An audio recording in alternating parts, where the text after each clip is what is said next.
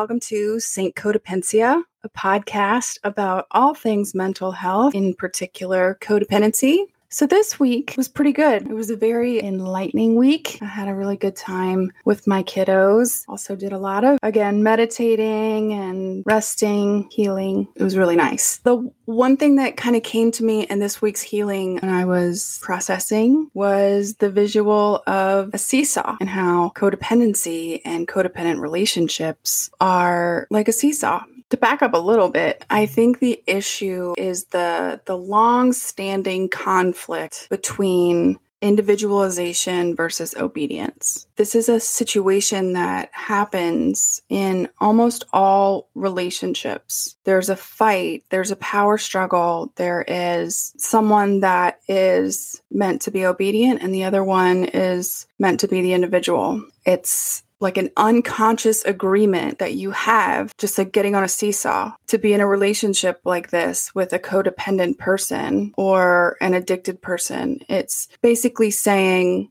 I will stay on this seesaw with you and I won't go see any of these other things that I might like. But because seesawing is your thing, we're going to go back and forth and there's going to be a dumper and a dumpee. A lot of times what happens in relationships is like all of the trauma just goes back and forth between the partners. This could be parents, this could be siblings, this could be coworkers, this could be anybody. If it's unhealthy, there's two people in this situation that are contributing to that. And so it's just going back and forth. Dumpy, dumper. I'm more of a victim than you are. No, I am one of those situations. Codependence is being controlled by someone in pain. And I realized that a situation that was mandatory in a parent-child situation, and then if you were rebelling against your parent and your parent was trying to overly control you or protect you, you rebel against that and you want to get off the seesaw when you're growing up. You want to be an individual. You want to see the world. You don't want to be on your parent's seesaw. But there's some parents that are like, no, this is my seesaw and you're not getting off. And yeah, like that is sort of the right of every parent. However, there's a lot of unhealed trauma that is just pervasive through our society. It's been coming down the pipes. And like what happens is the parent is like, you're going to stay on the seesaw. And they don't know this because this is unconscious, but they're like, you're going to sit on the seesaw with me and you're going to fulfill my need. I'm in pain and you're going to be here for me. And it somehow switches from the parent being the caregiver to the child becoming the caregiver and it becoming the parent needing the child emotionally. The child is not able to go and play on that playground. Oh, there's a slide, there's a swing, there's all this other stuff. But sometimes we're put on seesaws with people we can't get off. And then we grow up and we don't realize that we're kind of playing out this same pattern when we're looking for partners. And we go to seesaws because that's what we know. That's how we were taught. And our parents may have told us that the other stuff is really yucky or bad, or you don't need that. You don't need to go over there. Like, don't believe them or don't do that. You need to be home. This is where you belong. I know best. And there's a lot of times when parents don't know best. They manipulate and they emotionally abuse. And they will actually pour anxiety and depression into their child without realizing it. And it's extremely difficult to be in the child position because you've already been a receptacle of this your whole life without knowing it. And if you're thinking about yourself or you're thinking about your mom or you're thinking about your child, just think about it happening to them. And it probably will make a whole lot more sense. Or if this is your dad, or it could be a stepdad or a stepmom, it could be anybody. Seesaws only work when obedience is present. A lot of times parents, they're so hurt that they have no concept that they are on this emotional seesaw going back and forth and back and forth, and their emotional wounds are just like any injury. If you don't do anything about it, it's just going to get worse and worse and worse. And so that's why as people get older, it gets harder and harder, and then your injuries start to come up to the surface emotionally, and you start to feel anxiety and you start to feel depressed, and then you're doing the same damn thing to your kids. Woo! But it's amazing because what real parenting is and what real relationship is saying, I'm not going to control you. I want you to be free to go and play on any part of the equipment you want. We just need to be on the same playground. It's this really freeing, liberating thing. And a lot of times people get off of the seesaw when people are in addiction or in codependence, or if people have just gotten so ugly in their lives that people have just had to stop talking to them, or they've just become isolated because that's just the self-fulfilling prophecy that has happened in their life. And they're sitting there on that seesaw. It's like sometimes you just have to get up and get off that and say, I'm not here to be just your seesaw partner. I want to do a lot of other stuff. So bye-bye. And like you can both grow in a relationship. You both come to an awareness with whoever you are, whether it be your mom or your husband or guys across the board. That person might see that other one get off the seesaw and say, okay, well, I don't want to sit on the seesaw alone. I can't do it by myself, but what about this thing? And what about that thing? And you can go and discover yourself, and you can both be individuals within a relationship, and no one is in a repressed, silenced role, and no one is in a controlling overseer role. But that's what the unspoken, unconscious agreements of codependency are. And they stem from this very basic struggle that everyone has with parents. And every parent has with their child. When do you teach them to obey you, and when do you let them fly? It's a very hard when to know, because a lot of times parents are pulsing from their parents' wounds at this point. So they don't know that it's just going right down the line. And I didn't realize until I went to the Meadows. The Meadows in Phoenix, Arizona is amazing facility, behavioral medicine, they call it. And they have workshops that are truly life-changing. It changed my life. It's what spawned this whole podcast and change in my life. And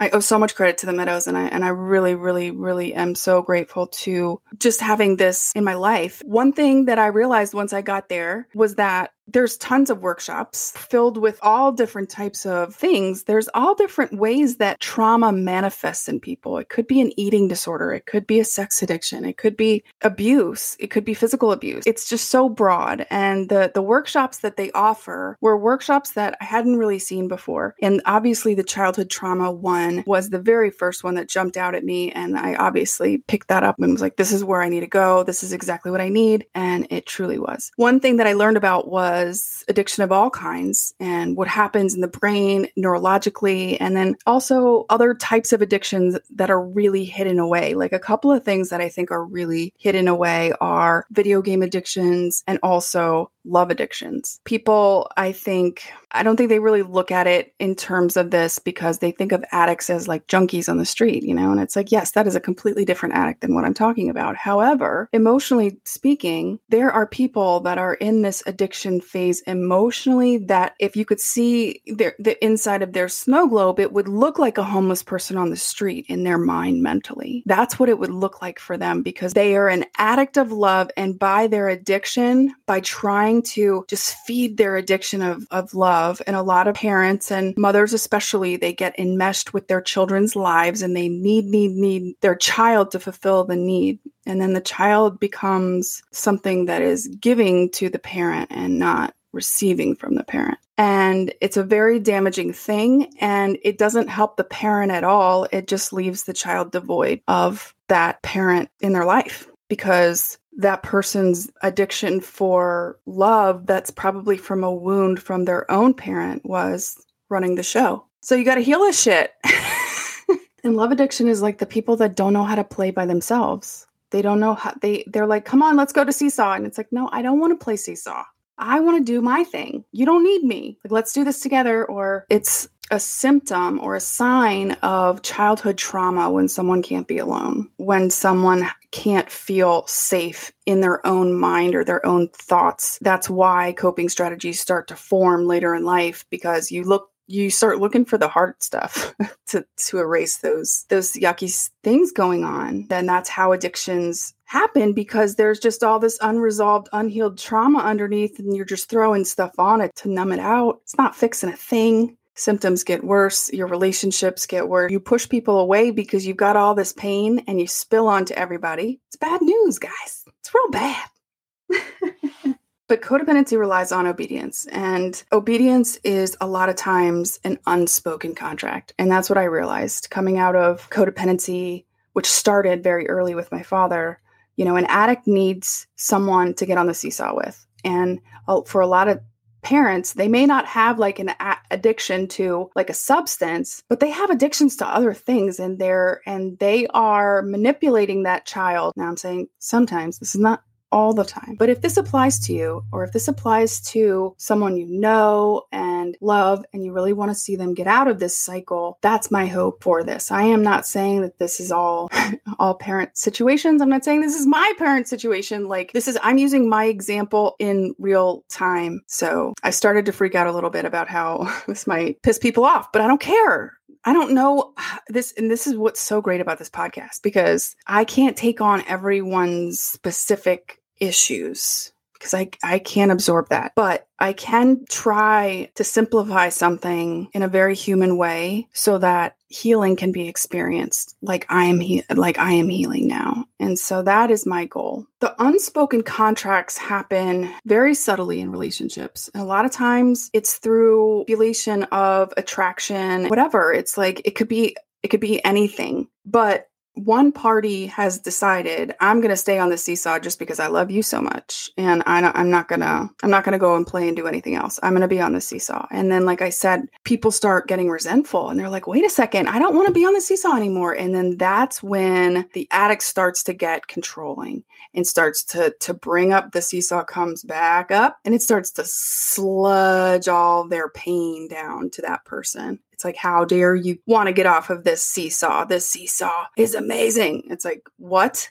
The seesaw is hell. I want off. And that's just cutting off a relationship, but that you can't do that with a parent. You know what I mean? There's so much underneath there. You can't just walk off a seesaw with a parent. It's just too involved. It's subconscious. It's genetic. Some people can, but it's not like that trauma isn't going to rear its ugly head. Again, you have to heal these wounds. And so in order to heal, you need to stop the feeding tube, like I talked about last week, and clean out your feeding tube. I want to make that addendum to last week for anybody that listened to last week's baby bonus was feeding tubes. And I think one thing that I forgot to mention was I did discuss emotional cord cutting and how important it is to block off any negativity that you have flowing into your life, regardless of who it's from. I think that's where I stopped. And a huge piece of the puzzle for your life to really feel the wonderful effects of this is that you have to get that feeding tube cleaned out. And that is the recovery process. And that is the hard part.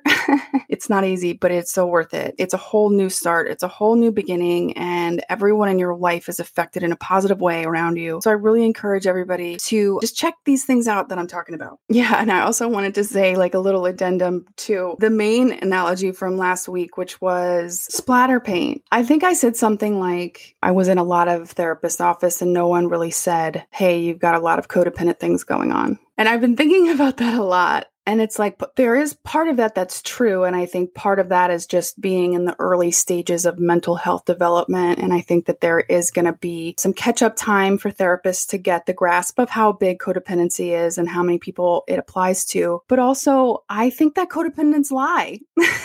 I don't think I was really telling the truth because I obviously wasn't. I wasn't really getting those splinters out of me. That trauma wasn't truly coming out of me until I went to the Meadows and I essentially got surgery done with professionals. Does that make sense? It sneaks up on you and it's like you're coping the same way you've always coped and you don't know any different and you know that it's not serving you, but you're scared to stop. But eventually it's going to be stopped for you because that person that you really love is going to be sick of your seesaw shit coming at them. And they're going to be like, I'm getting off this bullshit seesaw. And you should too. And you should get up and go swing or slide or do something else and we can both have fun. How about we do that? A lot of codependents are in denial. And so that's why this is a tough crowd to dive into. Reach people who are very deeply rooted in their way of life. But my hope is that maybe because things have gotten the way that they've gotten, or a family member gave them a podcast to listen to, or they have no connection to me, some of these words will change people. I hope that it will change cycles and children will have more love and light. Here we go. 2, 3. Bonus. The baby bonus this week is panic buttons. like the Staples button, the big red buttons, the ones that you can buy that are the dollar bin, and they give them to people to relieve stress and things. I wanted to talk about anxiety. I've had some conversations with people, just people that are involved in like my everyday life, but I'm not necessarily too close with, like people in doctor's office or at a store or at a restaurant or a hair salon or something. But I get asked like, well, what do you do? And I think that's such a hard question for stay-at-home moms, by the way. I wish there was an answer because you feel like you have to say, I'm a stay-at-home mom and that's bullshit.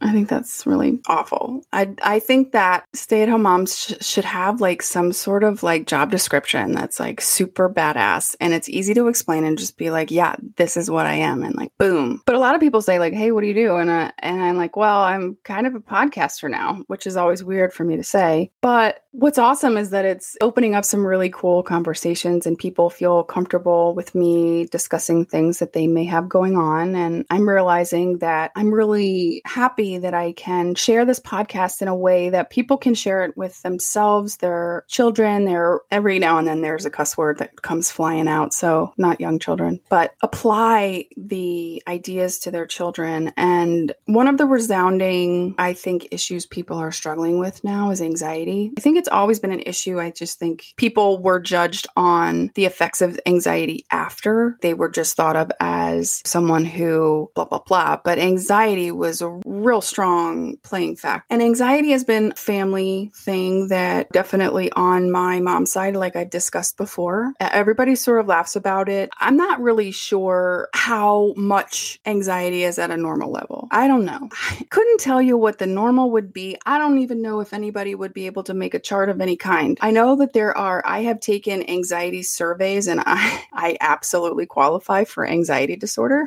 but I felt a push to really discuss it in a different way so that people who struggle with anxiety can kind of see it in themselves, or if people who are struggling with people that are close to them that have anxiety. It's like hitting this panic button because there is a perceived threat in your mind. And so it's almost like a habit that you pick up that becomes an addiction, just like picking up a drink or just like overeating or just like doing whatever else. If you keep hitting that panic button and if you keep letting that anxiety be the loudest voice, give it the biggest microphone. And a lot of times people with anxiety, they don't keep it to themselves. They are the town crier that is saying, oh my gosh, you need to know about this perceived threat. I need to tell you. And they keep hitting that red button. And statistically, almost nothing occurs in real life that goes on in your head when it comes to anxiety. Yes, we have to be prepared, but I think it's just gotten completely out of bounds, the level of anxiety that is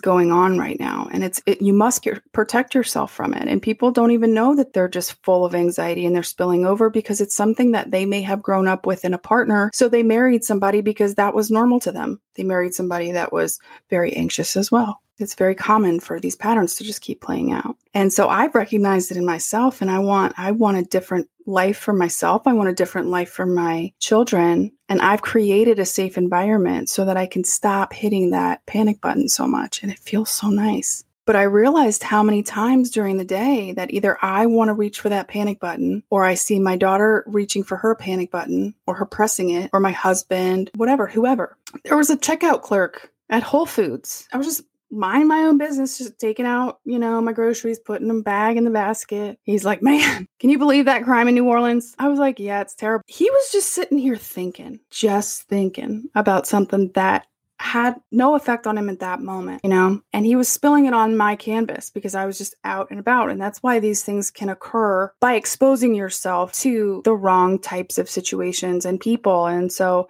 I'm getting very, very picky. I'm getting very picky about the people I have contact with. Look, whatever's getting on my canvas and whoever is playing with me at my playground, I want to be doing what I like to do, and you can be doing what you like to do, and we can live life together. How about that? And everybody can stop hitting the panic button. And you don't have to tell everybody else about the panic button either, because you don't understand what other people are going through. And I think a lot of people who have anxiety, they get consumed with it and they think, oh my gosh, this person or that person needs to know, or Facebook or Twitter needs to know. And nobody needs to know it. Absolutely nobody needs it. They don't need it. There are things that need to be just hypothetical and let them go. Just let it go. Because this is what the panic button does. It shuts off. Just like think about like a panic button, like a military facility or something.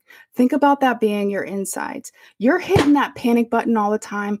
Your heart and your other emotions, they go in lockdown. They shut off. So you're cutting off your ability to open your heart to the moment. And so when you have an anxiety issue or a disorder, it's like that habit, just like any other habit, that has come so natural and normal to you and has been infused in your childhood, it keeps coming up and you didn't realize that you weren't able to really enjoy your present moment because the red button was always shutting your heart down.